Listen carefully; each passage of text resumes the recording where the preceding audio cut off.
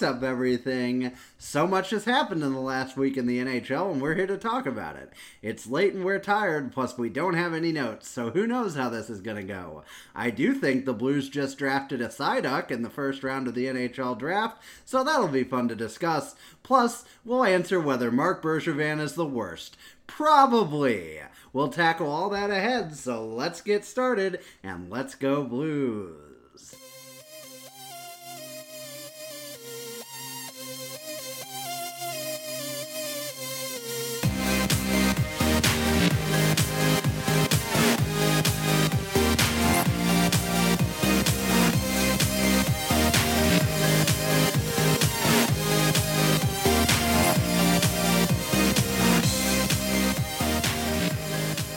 Welcome back, everyone. Welcome to the Two Guys, One Cup podcast. It is Thursday, July 23rd. Quickly becoming Friday, July 24th. It's Friday, July 23rd. Quickly becoming Saturday, July 24th. You got it. I woke up in Murfreesboro, Pennsylvania, Tennessee. God damn. This will go smoothly. Should I tell the people the story sometime, or should I just leave them hanging? You should tell them a story. You know what? Later. We'll tell them later. Oh, there's a story. We've talked about it, and we'll talk about it after the podcast, but we won't tell the people. No, yeah, it's one of those. We'll talk about it later. You remind me later, I maybe dish it out to the people. Oh, yeah, it's a great story. We're going to forget 100%. Folks, you know what? If you need to know, you'll find out eventually. It'll be told on this podcast at some point. As the kids say, if you know, you know. You know, exactly. As all the kids say.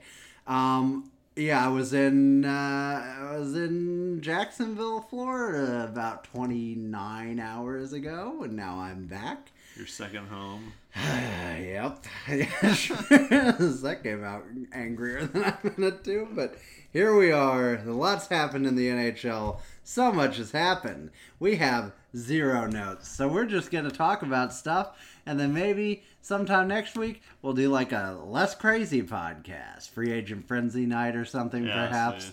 I guess we'll move it up to Wednesday. Or is it is Wednesday, right? Yeah, right. All right, we'll figure it out. We'll do it. We'll make it work. Folks, there are no rules on this island anymore. And the Two Guys, One Cup podcast, by the way, tonight being recorded in that weird, like, VFW hall where they locked all the U.S. national team development players in with, like, Brian Boucher and his kid and, like, a bunch of other people that were, like, not all that excited to be drafted by NHL teams. Yeah, it was very weird that they made them sit with their families, and only the family table cheered, and everyone else behind them just kind of sat there and was like, yay, I guess. Yeah. It also had the weird, I don't know if your elementary school had this, but it did have, like, the walls that could move. Oh, where yeah, it's like, hey, this is a did. classroom, but next year this other area will be a different classroom. Yeah. We were actually back behind those foldable walls. Next to the representatives from Seven Guys Pizza and Wing. Spoiler alert, 4 of the guys are missing and presumed dead. So, you know, weird stuff. Folks, let's talk, Ian, let's go back and just quickly touch on, because there's not that much upon which to touch, the NHL expansion draft. Seattle, just a fart in church. Baby, I'm a little scared. I want them. I did decide this week that I want them to do a sea shanty as their goal song. There's this one that I saw in like a meme video, like a TikTok, I guess. Yeah. I guess one of those TikTok things the kids talk about. Kids and do it's love so TikTok, friggin' catchy. Maybe it'll be the outro today, but I'll probably forget.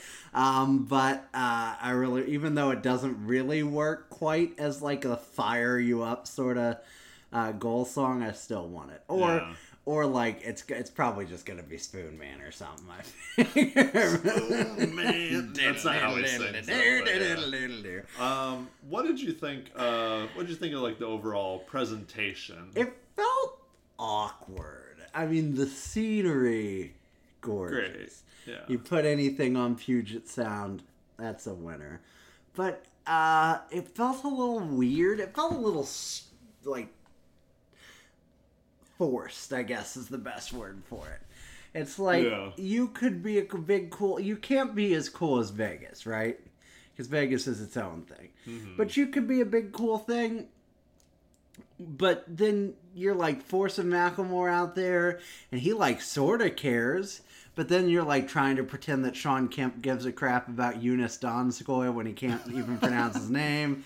And Marshawn Lynch is having fun. Like, good for him. I'm sure that's cool. I think that's all good for the league. But it just, on the first two productions of ESPN for the NHL, with the draft, I'm willing to give them a little bit more leeway. Sorry for the old Slack notification there, because it sucks anyway that they can't be in a building, so I'm willing to give them a little bit of freedom there, except, oh my God, did the NHL go out of its way to make that as boring as possible. I guess their draft is always sort of boring compared to like the ones with a lot of production value, mostly the NFL, NBA, but like, man, it seemed just slow as hell tonight. Maybe because I also don't know a ton about these players, and like, there's not super exciting guys to watch, but focused on the Kraken. A little underwhelmed. A little awkward. What's his name? Fowler wasn't landing as many jokes as he thought he was landing. He did seem to be roasting other teams. Whether he was trying to intentionally do it to get, laughs or not, he did seem to have a lot of teams who was like, this team's rebuilding, and they've been rebuilding for a while. And it's like, whoa.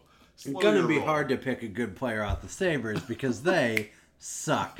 Sorry, Sabres fans, just facts. Pretty and it's much. like, I'm like, okay. All right. I mean, you're not wrong. I like it, but jeez, I'm a little hurt. They know what team they're cheering for. Overall, I like that it was. I think I like that it was outside versus inside. It also made more sense for COVID and the world we live in, but it did also feel kind of like, I don't know, like an NFL pregame where I was like, hey, here's all the fans outside and here's the draft. And then when it was done, it was kind of like, and now what? And it's like, that's your team. A team has been formed.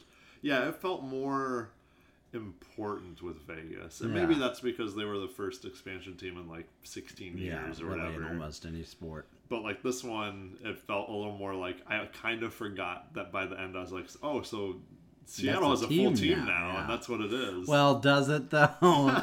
I've looked at that roster a couple of times, and I think we could, like, they could just drop a couple of bombs on free agent day, and if they do that, then they're set. If they go get like Dougie Hamilton, I don't think it's a long shot that they get both Hamilton and Landeskog, but let's say they get one of those two dudes, and then like another top whoever, like Schwartz. I want us to probably move on from Schwartz at this point, especially with the awesome deal we'll talk about a little later on. But, let's say they go get Schwartz, they get maybe another third line type of guy, and they nail down one of those really big, high profile guys. Then that's looking like a team that's definitely going to compete for a playoff spot in the Pacific, because that's not that hard to do in the beginning.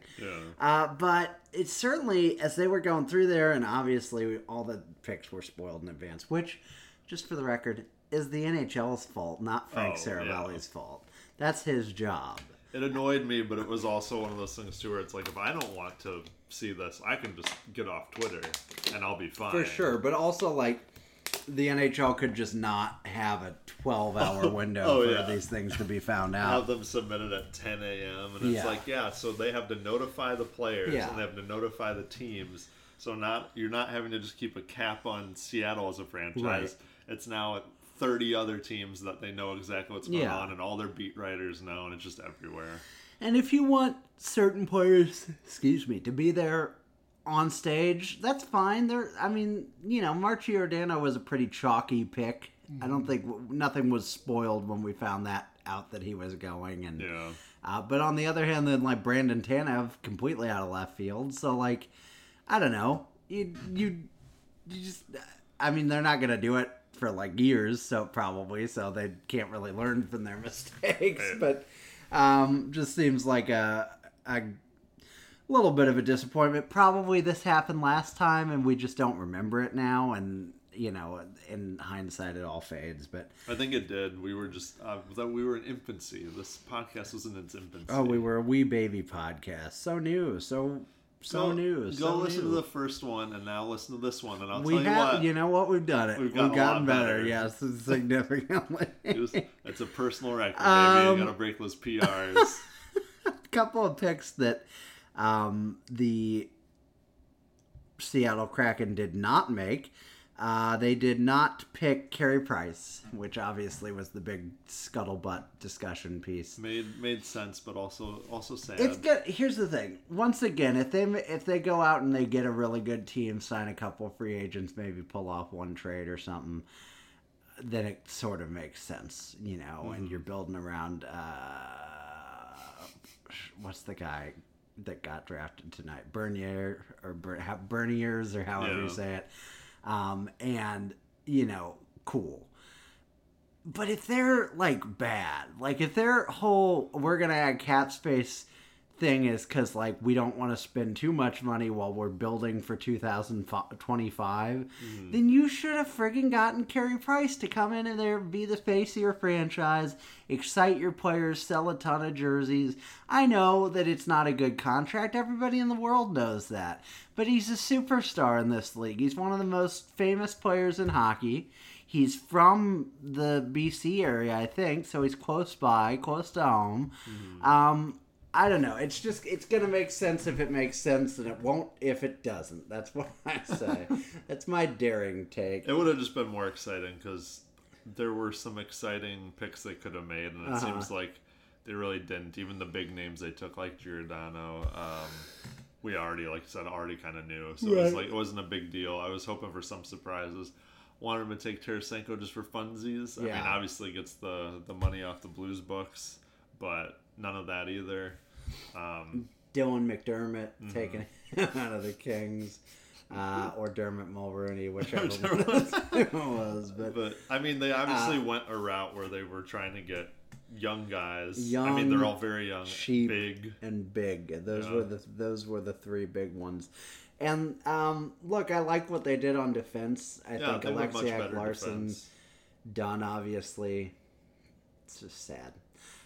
We'll talk about that in a minute. But those three, Soucy, I think, is fine. If they don't trade him, he's fine. Giordano, very good. That's pretty solid. That's probably middle of the pack at least.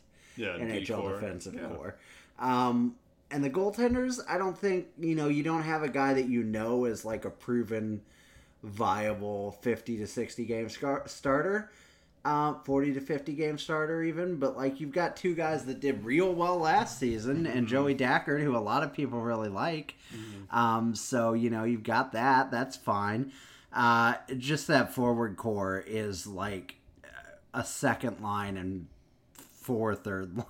Yeah, I was trying to look through it, and I was like, Yanni Gourde is on your first line, and then I was just Jordan Eberle, I suppose, is on your first line, and that's really Jonas Donskoy. Yeah, it's not pretty, which is why I think maybe if you go out and get a whoever, you barely have a first line. What can you do with any of your other lines? Yeah, that'll be interesting. They've got moves to make because I know that Pacific Division isn't very strong, and maybe you win games 2-1. I mean, the flip side is you could argue that there's two very good drafts coming up, and tanking makes a little sense. But they didn't go out and get a ton of picks and prospects and stuff, and I realize, apparently, I will give them the benefit of the doubt and say that for the first time in entire recorded history, general managers actually learned from their own mistakes, and as a collective unit of 31 in this case, managed to prevent from just wearing egg all over their face by paying him way too much to keep them from taking whoever or force them to take whoever else. Well, it also sounds like the price for that was really high, first and a third, basically, for you to tell Seattle who to take off your team. First and the third for them to take Rasmus Ristolainen off a team today, so I wouldn't call that price too high. But we'll talk about that, too. Or we won't. Folks, we don't even know what's going to happen. Email us if we miss anything. Tell us the ending, please. Papa John's at Gmail. John dies at the end. Anyway...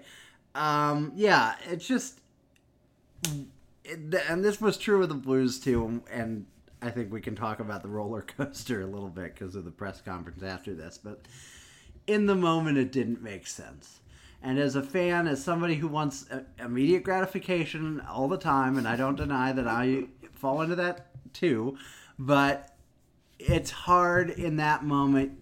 You've been waiting all these years. I think I heard Adam Wilde maybe talking about this, or maybe it was one of the Puck Soup guys, but they were talking about like, I think it was Sean from Puck Soup, was like some Kraken fans reached out to him and were like, man, from the hop, it seemed like this organization got every single decision right on the money all the way through, every single bit of it. And then like not even 2 months ago, like 4 weeks ago, they hired Dave Hackstall, and you're like, oh, wait a minute. And like from there, it's just been a little bit of a spiral. And, I think they probably felt they had a little more leeway to plan for the future because they had the second pick rather than, the 5th or 6th or whatever the Coyote or the Golden Knights have, which they just traded their first round pick in Cody Glass to get Nolan Patrick. Yeah. Weird trade for the Golden Knights. They just do stuff, man. That'd be fun to ride that roller coaster with them, but no, it wouldn't at the same time. Heart attack. So yeah, we gotta wait and see on the Kraken, but nothing overwhelming as of yet, for sure. Mm-hmm. Cool to see the Fleury brothers reunited, I guess. The vaunted Fleury brothers. But they need their third brother, though, Marc-Andre. Right. Exactly. Gotta wait on him. The expansion draft happened. The trade freeze opened the next night, or the next afternoon. But in between, Doug Armstrong with a press conference that did not inspire confidence. Obviously, we already know one big move that's happened. We'll talk about your thoughts. It was bad. We were pretty upset, and we expressed that upset on Twitter, and people expressed their upset that we were upset. But what were your thoughts on the Doug Armstrong presser? Yeah, the one on Thursday that seemed like every GM had, that was kind of basically talking about what their plans were heading into the draft and the free agency, but also addressing whatever player it was that they lost in the Seattle expansion draft and wishing them well. I didn't enjoy what Armstrong talked about in this press conference. It was a lot about kind of throwing some smoke out there about Tarasenko, basically saying that, hey, we haven't found anything where we like the return on what we're getting for Tarasenko, and my duties are to the team and its fans before any individual player. So it was basically like, hey, he was playing hardball, right? He was pretty much just saying, I'm going to hold on to this guy. I'm going to hold on to Tarasenko until I get what I want for him. Otherwise, he's under contract. And he basically said, well, there's a chance that Tarasenko still plays for the Blues this season. I think my initial reaction was like, gross. I mean, I'd love Tarasenko to stay here, but that bridge is burned. Yeah. But I just want to interject. Yeah. There is not a chance. Oh, no. Tarasenko plays here this season. I'd say Lou Korak tends to kind of toe company line a lot, and he was like super against that. He was like, I find it 0% chance that Tarasenko comes back. Yeah, and so after thinking about it some more, I realized, well, this is probably Armstrong basically throwing the spotlight on Tarasenko, being like, hey, we don't get a big return for you right now, and we hold your contract, so if we can't get anything for you, you got to play for us, sorry. Which might just mean that he opens up his no trade clause a bit more, or waives it so that the Blues can just find anybody or anyone a suitor for him. So we'll see how things go. They did say that talks on that front picked up more this afternoon leading up to the entry draft, so we'll see if there's some more around that as we get towards free agency. But then Armstrong also kind of alluded to he said Army says if Blues lose Schwartz, they can move Schenn to left wing and put O'Reilly and Thomas down the middle. And that was just kind of like, to me, the reading between the lines is like, if I don't make any moves, this would be my move, and that move's fine. I understand everyone that said, he's just got to play his cards close to his vest. And obviously, listen, we're going back chronologically. So we know the Blues now have Pavel Buchnevich. You don't have to tell us through the microphone. Stop screaming at your phone and just drive. But anyway, that's just a line you don't say because you can't do that. We know you can't do that, and we know that you can't do that. So, like, you can't... The Cardinals...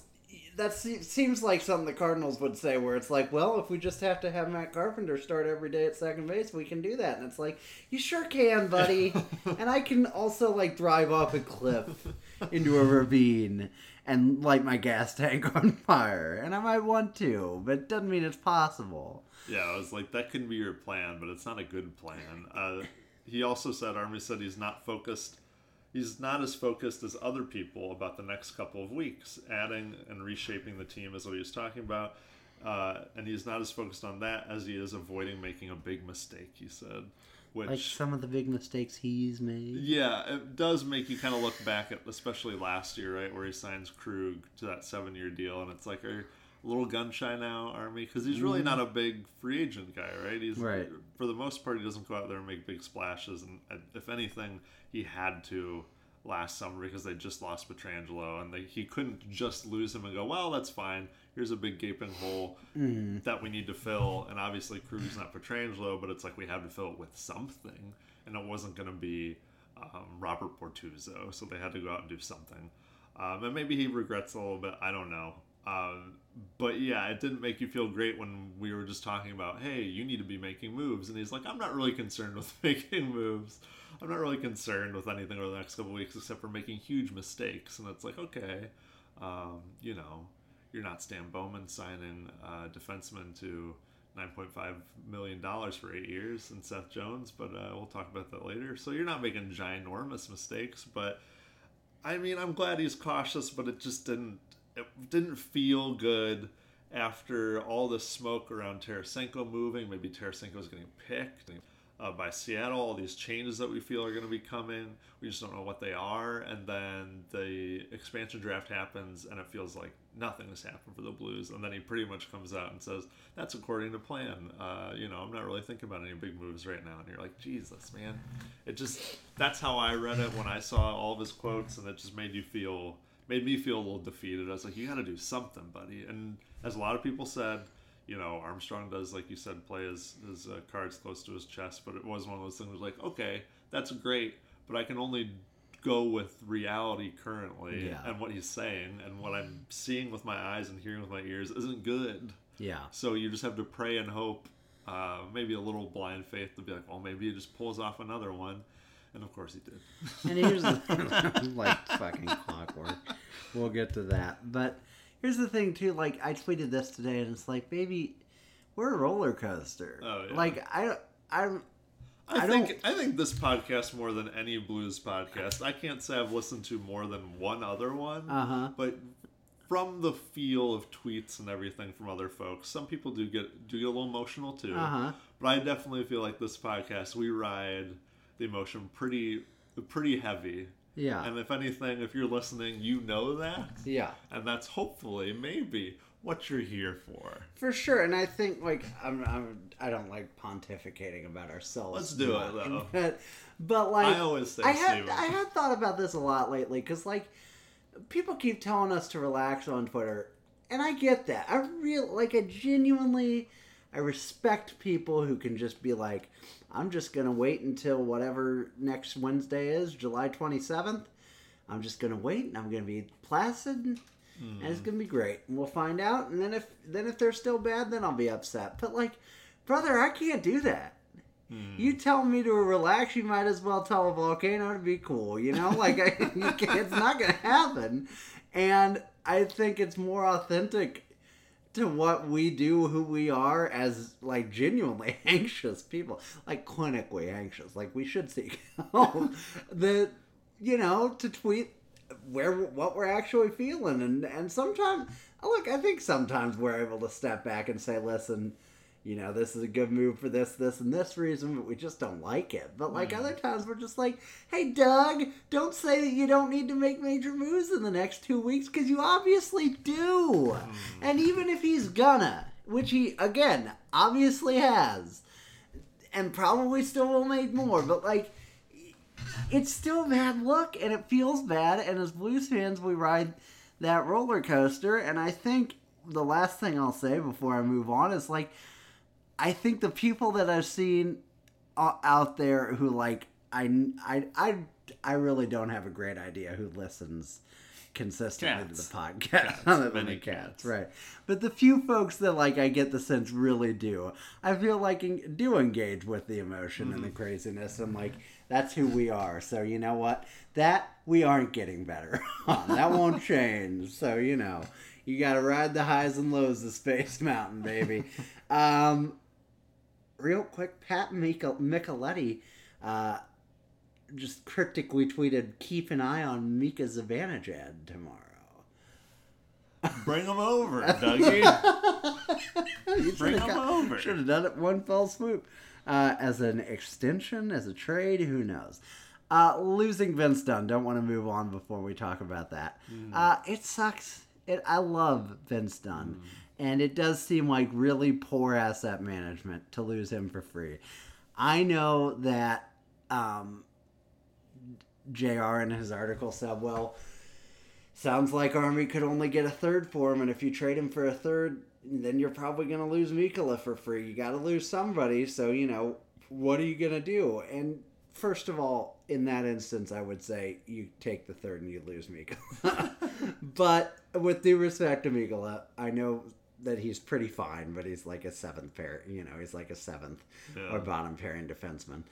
But we've known for like a year and a half that Vince Dunn wasn't going to fit here long term, right? Yeah, like, it that's was not pretty much news. a consensus pick for Seattle for last year. Yeah, so like, you know your coach doesn't like him, so dating all the way back to not selling at the deadline, and really all the way back to last summer, you cling on to this guy, you never carve out a role for him to give him a chance to prove to you that he needs to stay here, that you need to protect him. You never give him a chance to prove that you don't need to go sign Torrey Krug to a panic contract. And then you kind of half-heartedly shop him when the deal, the actual, you know, day comes around, and then you hope and you pray that they take somebody else and not him, and then they don't. Sounds like they talked to Schwartz and were maybe close to some things, but that didn't happen, and they obviously didn't choose the take Tarasenko and flip him model. So you lose Dunn, and that just sucks, and it also sucks mostly because I love Venner. And I hope he does well there. I got to get me a Kraken Dunn jersey and a Rangers Blade jersey. But, you know, stinks to see him go. You have any thoughts on that before we move on over? No, I'd say the only positive thing is just that we have kind of a log jam back there on D, so it does make some room for Mikkola, Perunovic, or whoever. So I'm sad to see him go, but I'm glad that at least it gives us some room and some like proving ground is opened up for these guys. Mm-hmm. Yeah, I agree. We've talked about it before, but our defense still just going to be a mess unless we make some surgical changes. Yeah. But maybe it can be an okay-ish mess. Moving on from the Doug Armstrong press conferences, what kind of trades we get yesterday? We got a couple that were underwhelming. I feel like nothing. Was there a big one? There were a couple. Let me see if I can look it up. NHL Trade Tracker. You got it. I got this, baby. I'm ready. July 22nd. Oh yeah. The Detroit Red Wings acquired goaltender Alex Nedeljkovic from the Carolina Hurricanes in exchange for Jonathan Bernier and a third-round pick. What are you doing, Carolina? You've been looking for this guy, this particular guy, this very guy, and you're going to trade him because you don't want to pay him checks, notes, $6 million over 2 seasons? I think he was even asking for less. To stay there? Yeah, to stay there, and they're like, sorry, buddy. I know, it was, like we said, I know it was only 30 games that he had this great run, but like you said, he was supposed to be this good. Like, this was like his pedigree, so he was living up to what they thought he should be, and it was still like, we just don't have the money for you. But this is their greatest weakness, is goaltending. That's their problem. Like, Who else do they have there? Like, legit, do they have, like, Reimer still there? Is he still there? They've got Bernier, and they've got, I guess. Or maybe, who's their... no, I think Reimer and Mrazek are both... Gonzo? Like, shit, I don't even... It's... And Bernier is also a free agent. He's also old as sin. He's just 32. Really? Yeah. Oh, wow. He's actually younger than Reimer by a year. Man, I thought he was... But yeah, they've got Reimer, Bernier, and Mrazek. Let's see if they have any in the systems. They've got Itu Makiniemi, Pyotr Kochetkov, Beck Warm. His whole name is Beck Warm. That makes me uncomfortable. And Antoine Bibier, that classic minor league goalie. I guess they can dust old David Ayers out of Montreal to give him another shot. It just seems like such a mistake. That's just also, like, why make that move then? Even if you think you have a move, like, even if you think you're going to go sign Frederik Andersen, let's say. Sign Frederik Andersen first. There should still be a market for Alex Nedeljkovic. I just don't get it at all. But whatever. I don't get it, man. He would have been cheaper too. Like, is your cheap option? It's easy to sign him for that much, and he sucks. And you go, oh, okay. Well, then we bury him. He's gone the next season. No big deal. Arizona GM Bill Armstrong, how you doing? Making all the moves that the Seattle Kraken should be making. Acquire Shane Gostisbehere, a second and a seventh, in exchange for future consideration. So basically nothing. Shane Gostisbehere, the irony here, not a bad NHL player, just not quite good enough for his contract and kind of worn out his time in Philadelphia. But you get two nice assets and a playable defenseman on your basically unwatchable team for nothing, basically. I feel bad for him because he has quite the personality, and it will never be highlighted ever again in Arizona. Yeah, I mean, I guess good moves for Arizona as they move into another rebuild. Someone was like, they're starting the rebuild again. I was like, were they ever out of it? Yeah. We've got a whopper from Arizona coming today. Calgary acquire Tyler Pitlick from the Kraken for a fourth. That was like side deal. The one Kraken deal we knew about. Then today hit, and today had four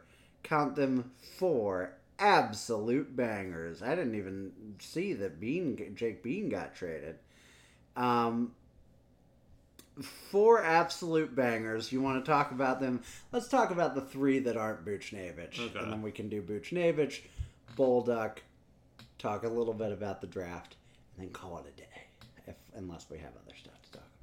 My story that I definitely will forget to tell. Oh man, and it's a whopper. It's a whopper. Folks, if you're falling asleep, I'm going to tell you to pause the podcast, to go to sleep, wake up, drink a cup of coffee, and listen to the story. That's right. You got to spit your coffee out. That's right. So yeah, let's skip around the Blues move. Philadelphia Flyers.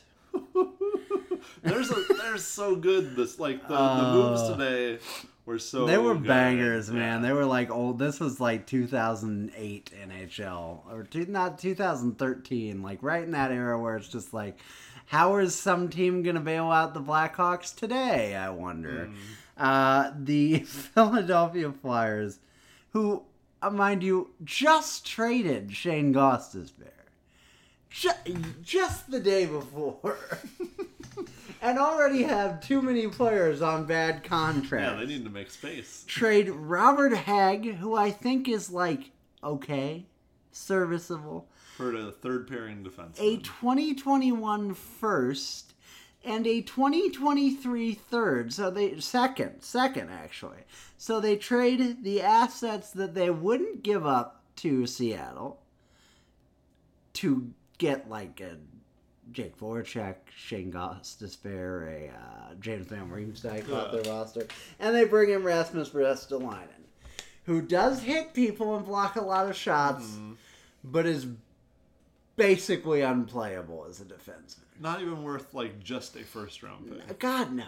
Not even close. And they had to give up more than that. So the Flyers traded Gostisbehere, Hagg, and 4 draft picks between this trade with Buffalo and Arizona and they got Rasmus Ristolainen back.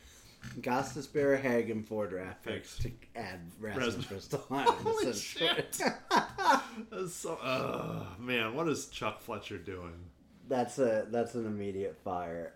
There's some moves in the NHL where I don't know how the guy isn't deleted immediately. And we'll talk about a couple more tonight before we get done here. All you have to know is how, just look at Buffalo fans and how they reacted. They were over the moon to just get rid of Ristolainen. They barely cared what the return was, and then they were ecstatic for that too. They just wanted the guy gone. And I know that a lot of Flyers fans, or maybe not Flyers fans, but a lot of people are trying to rationalize for the Flyers, hey, Ristolainen played for Buffalo. Buffalo sucked. Maybe on a better team, he'll be better. And while the Flyers are better than the Buffalo Sabres, they were pretty shit last year. So I don't know why you think putting Ristolainen on the Flyers automatically is going to make him a better player. And can I say one thing? Yeah, nothing's going to make him a better player. He's not good. I'm not trying to beat up on Rasmus Ristolainen, but he's not good. He's maybe fine. At his best, he's okay, and he brings a little energy, but he's not. Trade your whole friggin' farm system future for him. Well, I think you tweeted earlier, the reason he has been on Buffalo for so long is that they've been trying to move him, but there's been no market not for him. Not enough interest. No one cared. I mean, literally the last 2 seasons have been is Ristolainen on the move? Yeah. And then he's not. And it's they've been trying to get rid of him for the last 2 years. He did apparently tell Greg Wyshynski, I'm not that young anymore, but I am still young. So, that's cute. Was Ristolainen, who was it that got checked by a ghost? It was Ristolainen, okay. Yeah. It was. I was going to mention that earlier. He checked himself. He checked himself, but then he did ultimately also wreck himself. So, we got both of them. Real quick, before we move on, I just wanted to say, we've talked about this a lot, but with the prices we've seen for Jones and Ristolainen today, if Doug Armstrong is anywhere less than 80% sure that he wants to make Colton Parayko a long-term part of his NHL future, you have to trade that dude. You have to. Yeah. Teams and both of those players are roughly Parayko's age and also on the last year of a contract, right?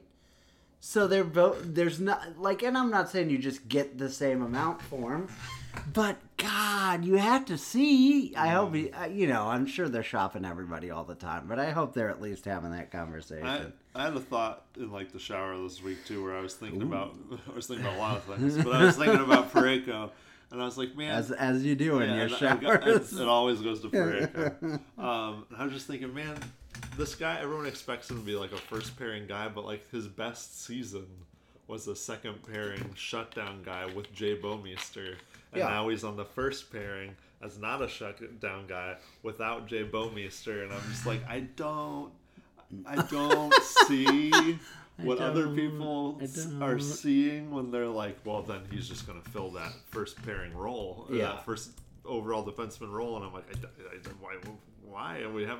We have yet to see that his entire career, and he's fine, and that's okay.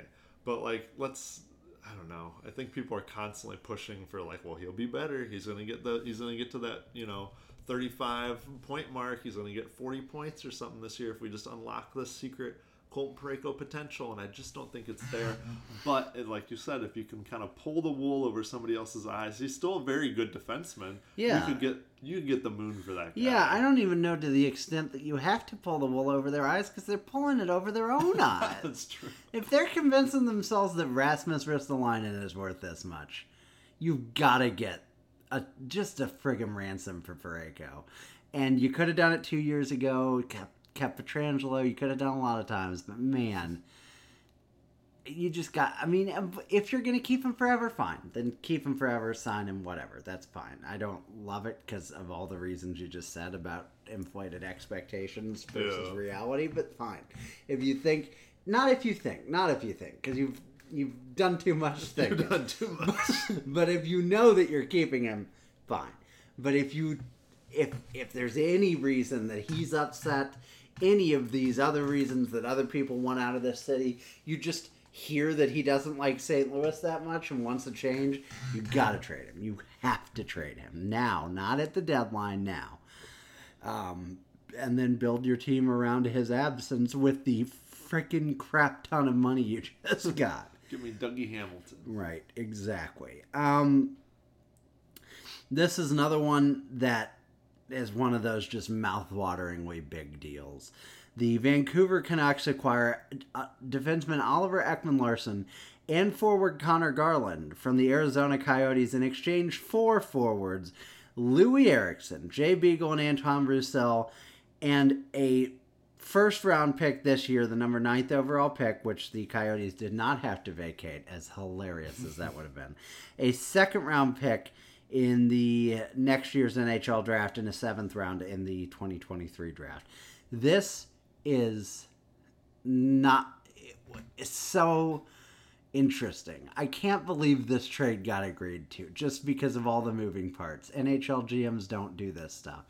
The Coyotes only retain $990K of Ekman-Larsson's salary, according to Cap Friendly. Really? That's not enough. You should have got much more than that. All of the guys that Vancouver traded are on their final years of their deal. So, yeah, Coyotes going to pay them and eat their cap hit for 1 year, but you're taking a $7.4, I think now, $1 million cap hit in Ekman-Larsson forever, 7.26 through 2027. That contract doesn't ever end. He's not that good now. Connor Garland, though, does offset this a little bit. That's the best He's piece. a great piece. He's an RFA, but you got to figure a lot of that money is going to be the difference between the money you saved this year. Mm-hmm. And then you've got all this money in the books for the future. They are projected to have $38 million in cap space next year, so they must have some things coming off. The Luongo cap or capture is off this upcoming year. Braden Holtby's gone. They've got some other guys that I guess will be gone after this year, but still some question marks there. What did you think about this one? Yeah, I mean, I think you put it well earlier, where it was like, it seems like Vancouver traded all of their small problems for a bigger problem. Especially, I didn't know that those 3 guys, that their contracts were all ending after this season. Yeah. So it was clearing some mistakes that Benning made. I thought was pretty funny, because I think he signed Roussel and Beagle the same year. People were bemoaning, why did you go out and buy third liners and fourth liners for a lot of money? And Eriksson too. So, I mean, good for them in that regard, but yeah, that's too long for Ekman-Larsson. I mean, it's just too long. And like you said, they didn't get enough. They didn't get Arizona retain enough, I don't think. But for Arizona, I think it's a good move, because Connor Garland was obviously going to go elsewhere. Ekman-Larsson made it even more obvious than that he wanted to leave. Yeah. I mean, he pretty much said so last year and then couldn't get moved. Yeah. So for Arizona, I think it's great. And for Vancouver, I guess in the long run, for the Ekman-Larsson deal, it's not great. But Garland's a good player, but you can't pay him too much, because you've got guys like Pettersson and Hughes to sign. Yeah. Because they're both up right now as RFAs. And I heard a lot of people be like, oh, well, that's, Vancouver holds the cards, so they can't make that much money. I was like, yeah, but Investor's an RFA next year, I believe. Yeah, and it's like, yeah, but have you seen, I get they're not Mitch Marner, but have you seen Marner? Have you seen Barzal? Have you seen this? Have you heard just about because you're an RFA doesn't mean that you have no power anymore. It seems like teams are giving those guys bigger and bigger contracts at younger ages, so Vancouver, I think they pivoted. I think they're better on ice for this trade, but the behind the scenes stuff is still kind of a mess. Yeah, I mean, listen, I think this all comes down to, do you still think that Ekman-Larsson is a really valuable top 4 defenseman in the NHL? And if you do, then it's pretty fine. You get a good young forward, you get a expensive but not cripplingly so, top 4 defenseman. You trade a couple one big asset and a couple more picks, and you get rid of a lot of embarrassing contracts for 1 year, as you don't have to put up with that for another year. Which for Jim Benning, it's probably worth the price of admission alone just to get those off his own record. But if Ekman Larsson isn't good, this could be so much worse than just waiting out the year. But I think the thing for Jim Benning is, dude knows it's not his problem after this year anyway if things don't go right. So what does he care, you know? Jim Benning thinks himself a magician, but he pretty much just, you can see him putting the rabbit in the hat. And speaking of putting rabbits in hats, pulling out a turd sandwich. God.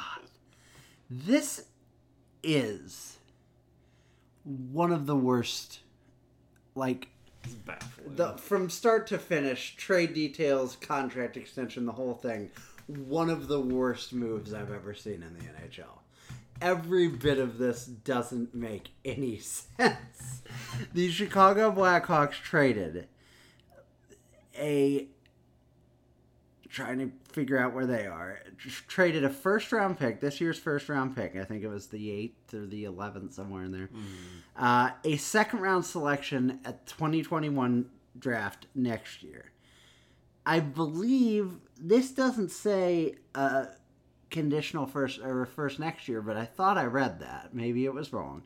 But they also traded Adam Boqvist, who should be fantastic, to the Blue Jackets to get Seth Jones, their first-round pick, the 32nd overall, so a pick swap there, and a 2022 6th-round pick.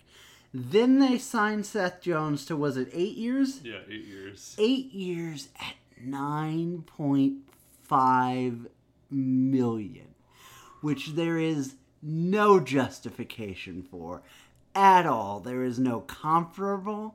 There is no one that Seth Jones's camp could have pointed to and said, this is who we deserve to be paid like, because there's nobody who's paid like that. It's Erik Karlsson and Drew Doughty. That's what I mean, and Victor Hedman. And if he tried to even argue that he's any of those guys, granted 2 of them, you know, are like past their prime now, but like, if you tried to argue he's those guys, you just laugh at him and he leaves. And this is clearly just a situation where Chicago said, how much money do you want? The agent set a number and they just signed that number. That's all it is. It's all so it is. Bad. It's what is it? It's like $76 million total over 8 years. They, to a lesser extent, they just got rid of a bad contract in Duncan Keith. Finally, I mean, he obviously paid dividends and then some for them, but like, you know, in the back half of his career, that was kind of a big contract sitting on their books they want to get rid of, so they did it and they pat themselves on the back, and then they went out and fucking did it again. Oh my god. And only that much worse. It's so laughably abominable. Seth Jones is like, what, okay in the offensive zone? He's all right. He's just okay overall. Right. He had an abominable season this year. But he's one of those guys that the 200 good hockey men just think are amazing, which is weird to me, Ian, because he is black, and usually that's you not. Would think that's a blind spot for that. But so in a way, it's almost progress. Oh, they try. That. I mean, he's got to be the highest paid black NHL player ever now, right? It's got to be. Evander Kane, I guess, made a lot, but not that much. Not 9.5. This is just trying to cover up for more Blackhawks shenanigans. You know, they're really trying. Look how progressive There's we are. There's a lot of look over here. Yeah. We got women on stage with Stan Bowman. Hey, ladies. He only wants $7 million. Yeah, but no one's going to talk about Seth Jones at $7 million. Give him 9.5. Would any of you be willing to sign a sworn affidavit that you were not sexually assaulted today? Would you like to sign that you were there in 2010? You saw nothing. Nobody saw anything. You were on the team and you heard nothing. You don't need to know nothing.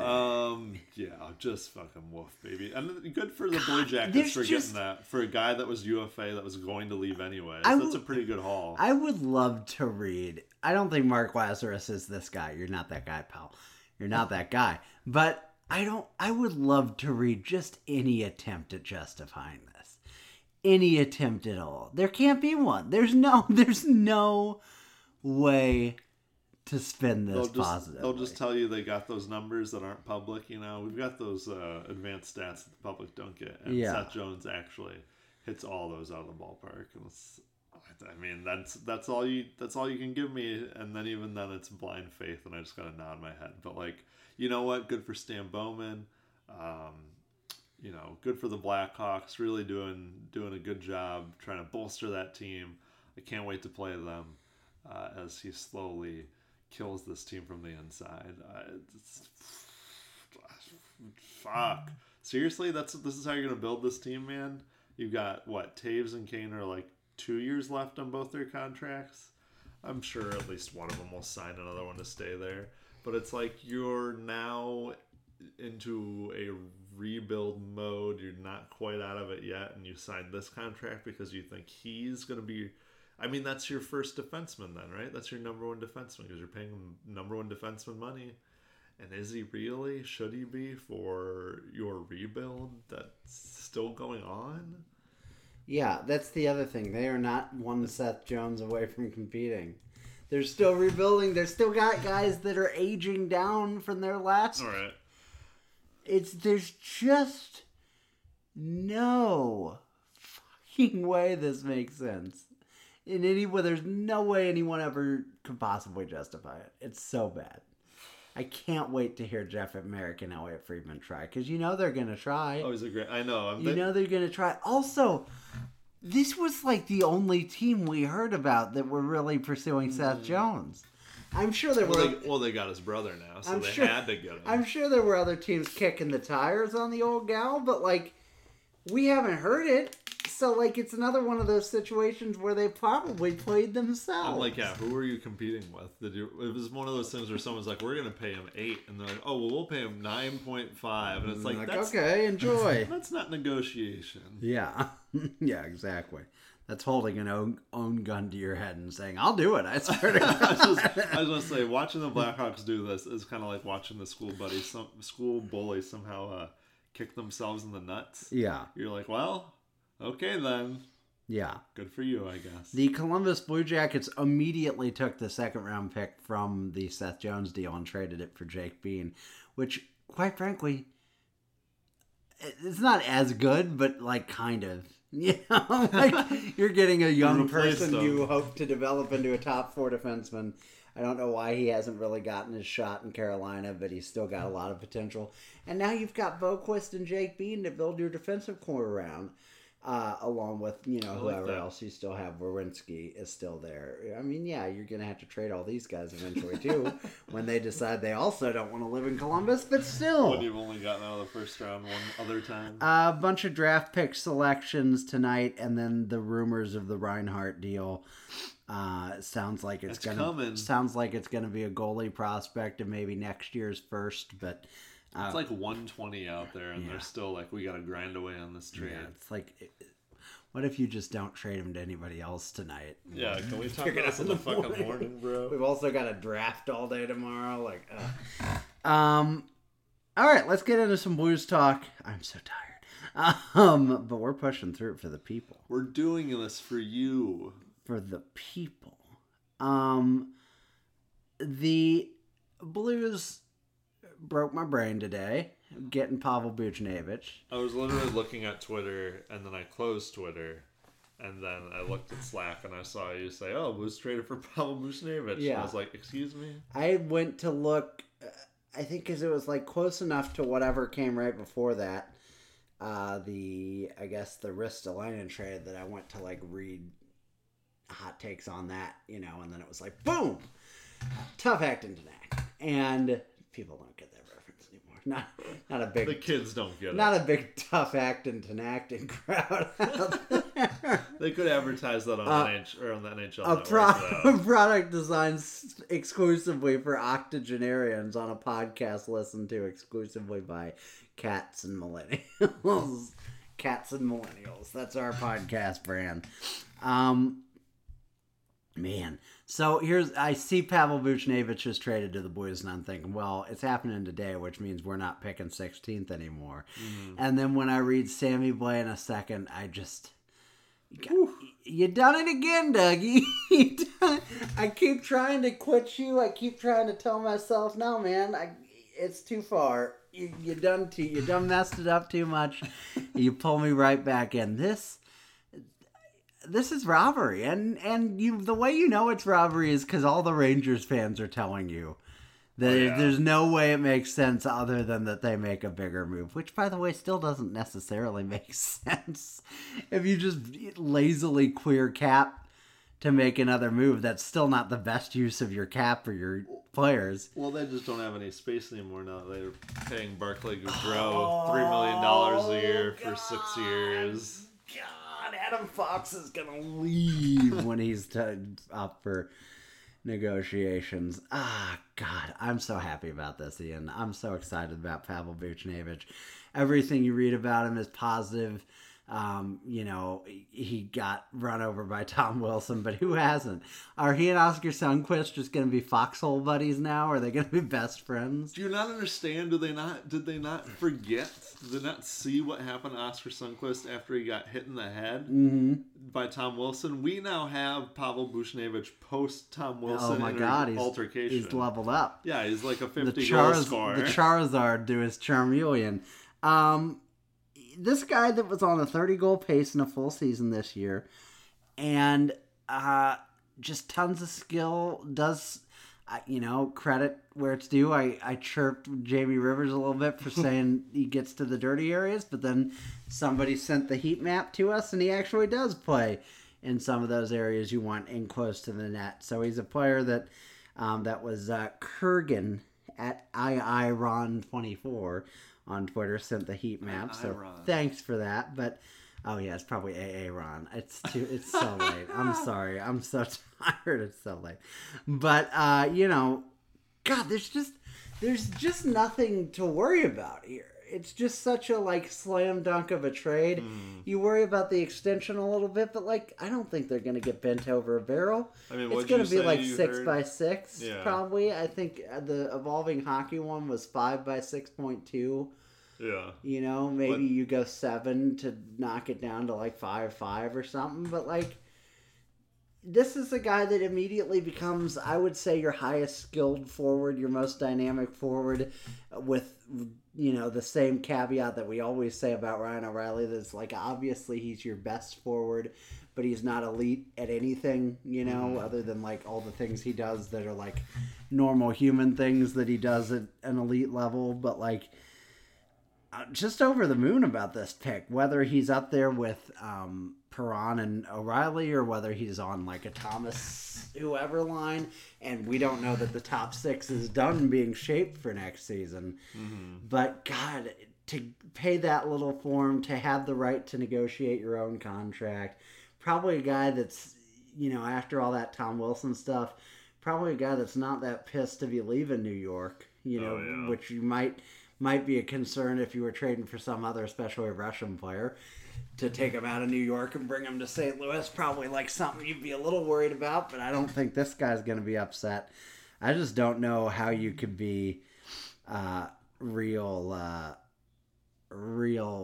upset with this in any way. Yeah, I mean, that's the thing. I was trying to find holes to poke in it because it was just sort of well, I'm sure he's a defensive liability. I'm sure he scores, but he just can't defend. But he's pretty even on defending. He's not going to be someone that's a great Selke candidate or something, but he's also not a liability in his own end, which is good to see. But yeah, obviously a guy that sounds like under David Quinn, the former Rangers coach. Grew a lot in the last 3 years. Had his best, on pace for his best season last year if it was a full season. 30, possible 30 goal scorer. It's it's so good. It's so good, especially after you're definitely trading Tarasenko away. This is now your new kind of go-to goal scorer for now. And it's a great place to be in. I feel like it quiets people down maybe a little bit. Crossing my fingers on the whole we gotta sign Hoffman because Tarasenko's gone, so who's gonna score the goals? This guy now, so next please. I will say this only deepens my appetite for like a real overhaul. Right. Well, that's the thing. I don't want the offseason to be like we went and got Buchnevich and brought back Bozak and Hoffman. Like even if it's equivalent moves, even if Buchnevich is your big thing and you go and get, Granlund and Tatar or whatever, like just bring different names in here. Yeah. Right. Well, I forget what the tweet was. Someone was tweeting out Armstrong's press conference, and I don't think it was Rutherford. The old stay tuned press conference. Yeah, but he talked. You were sending me tweets from who was it earlier? I'll look it up. That you were sending me another podcaster we can't mention. Oh yeah. No, but it was basically Armstrong saying like, "I'm the trash man. You can't take out the trash." What did he say? You can't keep doing the same thing over and over again with like the same. It was our boy Tom Franklin over there at KMOX and Toasted Blues. What do you say? What did you say Armstrong said? Oh man, if you saw opportunity with Buchnevich and Flat Cap, we'd certainly like to stay in contact with Schwartz and Hoffman, but with a flat cap, every dollar is allocated. Hopefully we get a longer term deal with Pavel. I enjoy working with his agent. What were you looking for in particular? Anything? Oh, it was just something about how like you couldn't constantly come back with makeup the same... of 2021-22. Yeah. It certainly has an opportunity to look different, but that isn't surprising. We're turning it over to a different group of people, and you wish everything lasts forever, but it doesn't. I don't know. That was a little more hopeful to me, where it's like, okay, so I mean, obviously with Tarasenko possibly being traded. Schwartz doesn't seem like we're going to be re-signing him. It just feels like we're going to have a pretty different looking top six, especially if you keep Thomas and Kyrou up there. And it's good to see. I like that natural churn. I think you and I both do, where it just don't sell on the same team when it's not working. If it's not great, yeah, the Lightning don't need natural churn, but you do. Also, he apparently closed with being asked about the favorable reaction to the trade, and he says, I don't get too caught up on it. I read the other side of it yesterday. Sometimes the fans are happy, some days not. And I'm like, yeah, that's us. That's us, baby. You got it. He's listening. Doug, you get it. Theo Halloran on Twitter says that he points out that he thinks Buchnevich replaces Schwartz more than he does Tarasenko, and I'm not sure he's wrong. I'm not sure there's not... I think I agree with, ideally, whether it's Landeskog or it's Kachuk or it's some trade we've never heard of, there's like still one bigger fish out there. Because this one... Again, it costs you next to nothing. Like, I don't want to minimize Sammy Blais. Put some respect on Sammy Blais' name. I like Sammy Blais. Honestly, he did a lot for this team. He didn't develop into what you hoped he would. But you don't win the cup without Sammy Blais. That dude delivered 70 hits in 15 games after coming back, including the goal and 9 hits in the... game 6 that we won in Dallas, that was his debut game in the playoffs. He'd been injured before that, and then he never left the lineup after that. It was incredible. He was phenomenal. A lot of respect for him. But he's a guy that's in your bottom 6. He's probably never going to leave your bottom 6. Right. And again, it's the natural churn scenario. It's like, all right, he hasn't worked out here for a couple of years. You're trading him. You got to clear up a top 9 spot for Buchnevich anyway, and you're basically throwing in a second round pick. And again, yeah, you can get a Jordan Kyrou or Patrice Bergeron, Ryan O'Reilly, but probably not, like generally speaking. Yeah, I mean, it's just a mystery box when it comes to draft picks. So, I mean, I don't want to say like we completely fleeced the Rangers, because I do think that Blais could still be useful for them. And I want to say I kind of get that they want to have cap space open and not pay Buchnevich a bunch of money. But also, like, I think Armstrong did amazing here. But I agree that there's definitely a Tarasenko trade, right? We, like, know that for sure. But hopefully there's something else out there for Armstrong to look at. I don't know that I buy him going out and getting a Landeskog anymore, or just any of these big UFA names, because I just don't think he's going to want to spend the money and have all that term, especially after, like we said last year when he did it with Krug. And I don't know if he's regretting that or not, or just doesn't want to do that every single summer. So I don't necessarily know if he'll do that. But there again, I didn't see this trade coming, and this is very Armstrong right, to go out and make a trade that you just don't see coming. Maybe this is the only one, but you kind of hope with what he's talking about, what he's saying here, that there might be another one in the chamber. Honestly, if it's going to be anything, I personally would like it to be forwards, because I always think of forwards as your offensive generators. I'm like, we need more of that. But also, I think really it should be at defense. I don't know how it can be, because like no one, like I don't even dislike Falk, but like you trade Parayko for Tkachuk, and then you sign Dougie Hamilton. I mean, cool. I mean, this seems to be a crazy offseason, just I guess in the last 2 days here, but if you can do something on defense to move them into a more, I don't know, defensive defense, like I just don't have confidence in that starting six to keep guys away from Binnington. And I'm not saying we need that Alexiak type, who's obviously he himself is not available anymore, but like we need something. We need something to establish what that defense is, because right now, honestly, when I look at what we used to have, right? Mm-hmm. Pietrangelo, Bouwmeester, Parayko, Edmundson, Gunnarsson, like it just... Did you say Bortuzzo? Bortuzzo. Done even... The disrespect, people. I mean, the absolute disrespect. And I was even in the same building with Bortuzzo. them. I know. Like so mean. But you know what I mean? You look at those 7 guys. By that he means Robert Bortuzzo lived in the same 2-bedroom apartment. Yeah, my former roommate, Robert Bortuzzo. But like that defense had an identity. And right now this defense feels like it's made up of Krug and Falk and Parayko and Scandella. And they're all just 4 separate names. Steven, they're all different. They're all orcas, but they're from different tribes. They're from different pods. Yeah. So like, and we're sitting there going, you orcas can get along. Can't be friends. Yeah, they can't be. Sometimes they'll just take chunks out of each other. Also, if you put a goldfish into a pond, it expands to the size of the pond, so they just grow into grotesque, huge sea monsters. Yeah. So there you go. Is it like Magic Carp? Yeah. Oh. Yeah. Okay. It's exactly like that.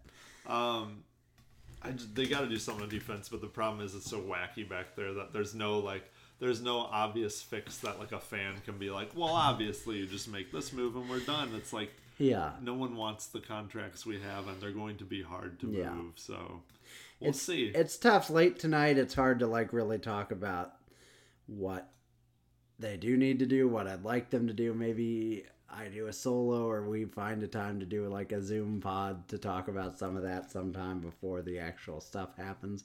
But there could be a move tomorrow. Frankly, I think the Tarasenko deal probably happens tomorrow in the second round. Yeah. That just kind of feels like it's time. We'll figure it out, but the Buchnevich trade is obviously a huge step in the right direction. That was very affordable. Can't miss. Other GMs have to be real pissed. I bet. I would imagine. It's one of those things where it's like, yeah, exactly. I mean, that is definitely how I would have felt if I was another team. Like, are you fucking kidding me? The NHL draft, I'm not going to even pretend to sit here and do a pick-by-pick recap of the whole thing. Owen Power goes first over. He goes, but here we go. But that was predicted. A lot of the top picks were kind of, what you'd expect. But comes down to the Blues, and they select Zachary Bolduc of the Rimouski Oceanic, a former teammate of Alexis Lafreniere over there in Rimouski, the program that birthed also Sidney Crosby. He's a guy that says by his own admission that he prefers to play left wing, even though he's listed as a center. Wrong answer. Not your preference in the NHL, but good to know. It feels like a reach to me. You've got Chaz Lucius and Fyodor Svechkov still on the board there, the next 2 guys who go. Fabian Lysel's a guy who's like a little debated in the scouting community, but some people have him like a mega high, and he's got a lot of skill. I would have loved to see us get one of those guys, or even, the argument for taking a Jesper Wallstedt, even though he's a goalie, because we have a lot of goalies, but he's like such a sure thing, or feels like it.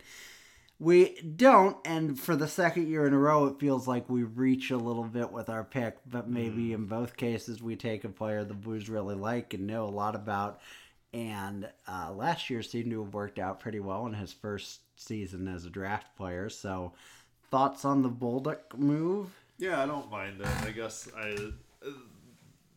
this draft seemed like such a crapshoot that I was sort of like, well, I guess so long as it's not crazy off the board, and a lot of people had this guy at 19 and 20 and stuff. It's like, okay. Yeah, I saw him as low as the 30s, but there were people that had him a lot higher than that. So it's like, okay, a reach, but not anything super crazy. And maybe it was the Jake Neighbors performance this past season that made me think like, okay, these guys can do it. You can have a guy that's more of a two-way forward, make an impact early on in his career, make you feel a little bit better about him. Yeah.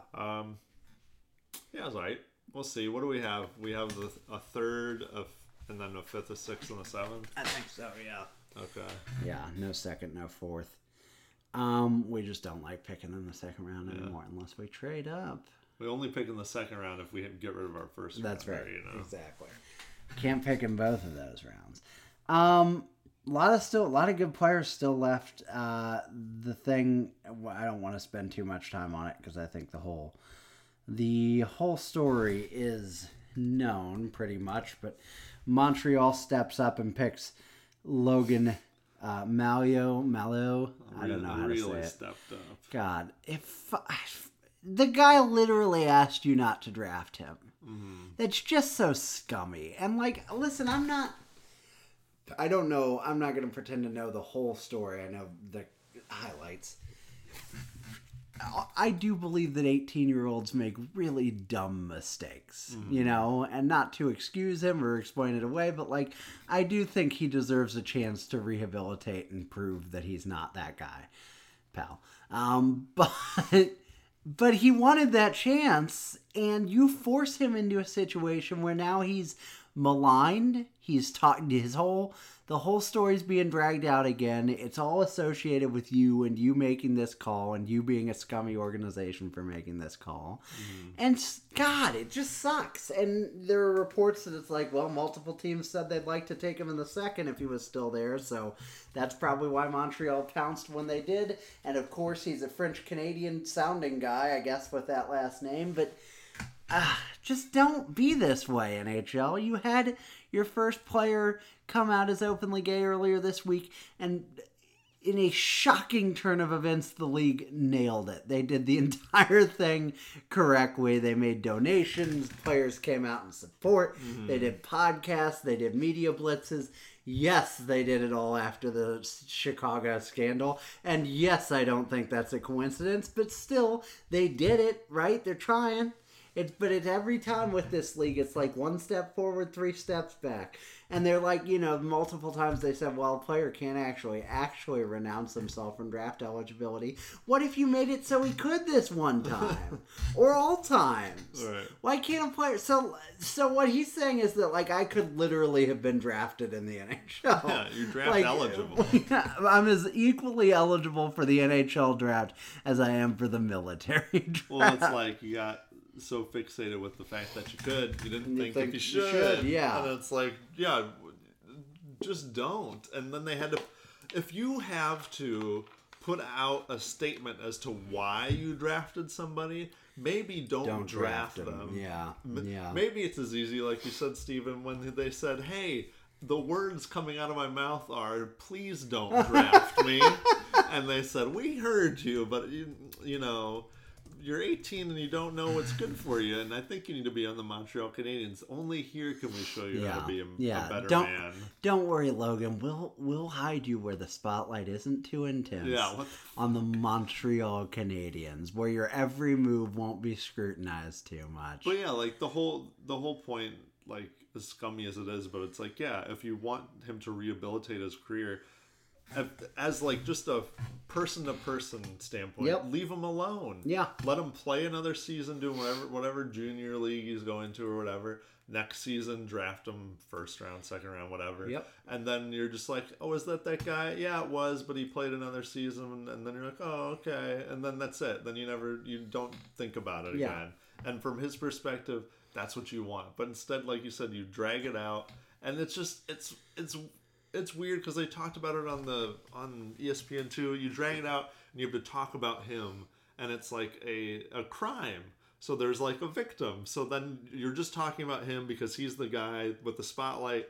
And then it's not about that you're not talking about the victim, but obviously the victim's not being drafted, so you're not. And then ESPN has to talk about the victim. Then you have, that's what I mean. You force them to, because of course you have to talk about the victim because it's about something that happened to them. So it's like this whole thing where it's like, just leave, just stop, just don't draft them. And why also, would you do this? We know 1,000 examples of the NHL exhibiting near tyrannical control of its individual clubs, and you couldn't stop this one? That's what I mean. You couldn't be like, yo, I know he's draft eligible, everyone, but you cannot draft him. Right. Sorry, but we're just not going to allow it. Gary Bettman, he intimidates these people borderline illegally. He just says, listen, I'll take your frickin' kneecaps. I will find a way to truly, truly hurt you if you do this, because this is not the image the league needs right now.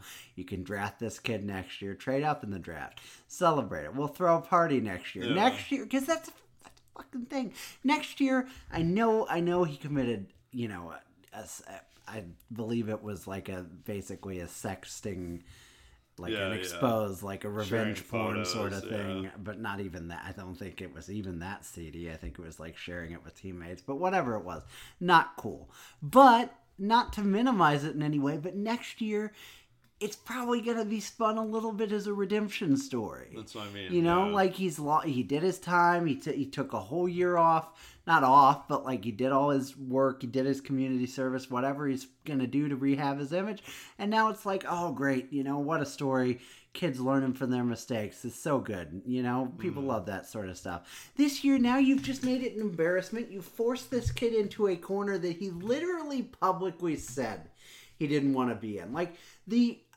Again, I'm not trying to paint this guy in too rosy a light, but it took some courage to publish a letter and be like, yeah, guys, I don't want to be drafted. I've been living for this dream my entire life, but also I made a mistake, and I want time to own my mistake and go and play in London again if they'll have me back. And then hopefully after that, you can consider me as a new player and all that stuff. Like that took a little bit of courage. It took a little introspection, and you just throw all that shit under the rug. And then, more important than any of that, this man has a victim who, don't know what's happened to her life in this whole thing. But now you, as you said, just threw her into public spotlight, just completely showed that you're a league, you're an organization that doesn't give a damn about her. And how could you expect any less with the Blackhawks picking next in their please don't look over here committee of women behind them? And again, I'm not trying to minimize the women, but it could not have been a more transparent public relations gesture to have Stan Bowman standing out there saying, look how inclusive we are, yay! It's just unbelievable to me, this league. It takes 3 steps backwards for every step forward it takes, and I get sick of it. I was trying to find a tweet somewhere, I can't remember what it was, but it was basically like Montreal has also at one point, a couple years ago, inquired about Slava Voinov, who used to be a king and I believe was part of a domestic abuse. And then there was some other thing. I think they said, and this is all, I don't know this for sure, but I think they had made, what was their player that's moved all around? Galchenyuk. Apologize for some sort of domestic violence thing that I believe he was the victim of. Oh, nice. But he had to apologize for it so they could clear it up or whatever. Anyways, Montreal has not been great. Marc Bergevin clearly just doesn't give any craps, and in certain ways, great. In many other times ways, that's fun. Tonight it was awful, and it just. I hate using the word too because I had a boss that used it all the time and it sucked. But the optics of this to end your like draft. You said, your draft on this your note. Second ever event on this new network. Not ever, but second on this new deal. The 4 guys at that desk, I don't know about. Just shocked. Yeah, just literally didn't know what else to say because they're scrambling. They have to talk the hockey aspect because that's what they're there for. But to talk about he's a real good hockey player. Yeah, it's kind of which they not the point. They do just kind of tag on the end, on the ice makes a ton of sense. But so they just have to sit there with it because it makes no sense. And that, like you said, your second broadcast on the network. It literally sucks for every single person involved. And you could have just taken Svechkov. Yeah. Or whoever. That's what I mean. Like, it's not like there was nobody there. Yeah, it's not like you had 3 guys left and like, he's the best one. You had so many people. You know what? As much as it would be like god awful and shitty, if you're picking dead last, the so-called Mr. Irrelevant, and you pick him there, like he's 100 times better than anyone else that you could still pick. But like, this is just you just want this player, and you don't give a damn what. The audacity, especially because I know there's a lot of French Canadian players every year, but like, I gotta think part of it's like, well, he's French Canadian, that's who we gotta have, and it's like fucking shit, man. The francophone crap going on over there, where they're so like, weird. We just gotta have it this way. And it's like, go be your own country, and get the fuck out of the NHL. Please secede from us. Please spare us of your presence any longer. Man. Wackadoo, huh? Incredible. Crazy. And again, it's like a crappy way to end this podcast, which is why I will quickly tell the story of how today I was pulled over and searched for drugs. So, not my person. This is a normal thing. It happened pretty near normal Illinois. Probably not. Probably significantly south. But yes, so last night I drove home from Jacksonville, work trip that didn't end up needing to happen at all to begin with. So that's fine. And always a good feeling. Schedules change, and I'm not furiously bitter about it. No, I really, it's fine. I always enjoy visiting the home office. But I drove home and I checked out a day early, came home, footed my own hotel bill because, they were also paying for a hotel for me to sleep in Jacksonville that I just wasn't using that night. I sleep in Murfreesboro, Tennessee. I wake up at like 6 this morning because I'm trying to get home and do like most of it, like half a day of work, and I pull off to get gas at this little place in middle of Illinois. I get gas, I leave, and I kind of jerk into a lane, admittedly, because I'm wrong about which side of the highway the exit is on. And I see there's a cop behind me, and he's got his lights on already, and I pull off onto the on-ramp, because that's really the only place I can go at this point. I pull onto the shoulder, and of course he stops behind me, which I assume, but you're always hopeful. He comes up to my my passenger side window, asks for my license, asks for my registration, doesn't care at all to look at either of them.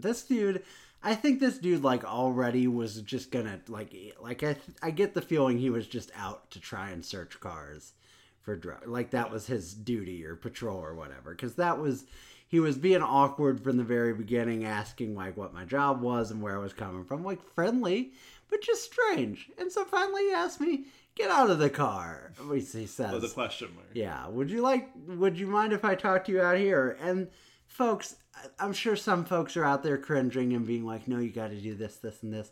I am a doormat, especially when it comes to people of authority. So Cops I'm love them. Yeah, exactly. And it's that's how they get you. I know. I'm thinking in the car. I'm like, this is how they get me. And I'm like, sure, I'll step out of the car, whatever. And I do. And again, he's just talking to me. He's radioing in my driver's license number, whatever. He finally goes, yeah, here's your driver's license. The reason I pulled you over, I guess you probably, it's the same way in Missouri, but when you leave private property, you're supposed to come to a stop, which apparently I just pulled out of the gas station one full motion, which I feels like is legal as hell, but whatever. Yeah, what the fuck? If they want me to come to a stop, put a stop sign there. Yeah. Then I'll come to a stop, or at least pretend. And then he's like, and also I saw you sort of swerve lanes, and I'm like, yeah, I was trying to figure out where it was. And he says you kind of says you're free to go, whatever, thanks for your time. I start to walk away, and he's like, Mr. Ground. Oh crap, I revealed my last name to these people. Mr. Tucker. Yeah, there we go. We got him. No, it's like, you mind if I ask you a couple more questions? I'm like, I feel like you just told me to go, but sure. And he goes I'm sure you know this, but in like Missouri and Illinois, drugs are a real problem, which felt very drugs are bad and and I was like, yeah, I've heard. I've seen the Super Bowl commercials, and he's like, he proceeds to ask like, I'm out here on drug patrol and we want to be extra careful, sort of like, and you were being a little erratic before or whatever. And he's like, so I just want to ask, do you have any drugs in your vehicle, sir? I'm like, no. And the listeners don't know this, but I am as milquetoast as it gets when it comes to any sort of foreign substance. I've seen weed like twice in my life, both times by accident, like that level of like completely cut off from it. So it's kind of hilarious to me that I end up in this situation.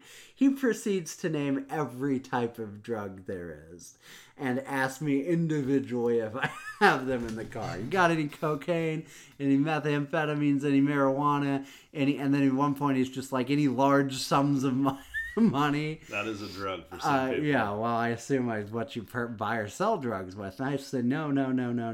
And again, he hands me, I guess I still have my driver's license, and he's like, okay, that's all I really need to know, but do you care if I check your vehicle and search it? And I'm like, once again, I know there are people out there like, don't let him into your vehicle. He's got no probable cause and all that stuff. And again, I know this too in my head, but my mouth is already saying, yeah, whatever, like, and also I'm more amused at this point than nervous, really. At why would he plant drugs? And then he did plant drugs, and now I'm in prison. But yeah, he's cracking jokes the whole time. He does his search. He leaves, he leaves me be finally. But it was so strange. I don't know if I fit a profile or what they were thinking. You do look like a drug addict. I do, and that Toyota RAV4, let me tell you, a classic bootlegger's car. But, folks, whether you're out there getting pulled over on drug busts or you're just riding the drug of Doug Armstrong's latest highway robbery trade, I hope you're having an excellent night. I hope Pavel Buchnevich fills all your dreams with joy. I hope you get some sleep, because God knows I want some. And let's hope there are big things for the Blues tomorrow.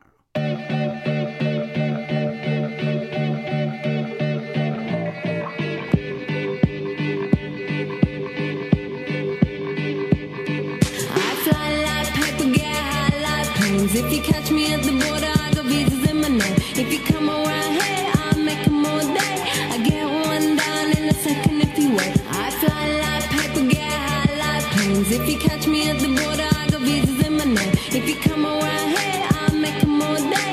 I get one down in a second if you wait. Sometimes I think sitting on trains. Every step I get to, I'm clocking that game.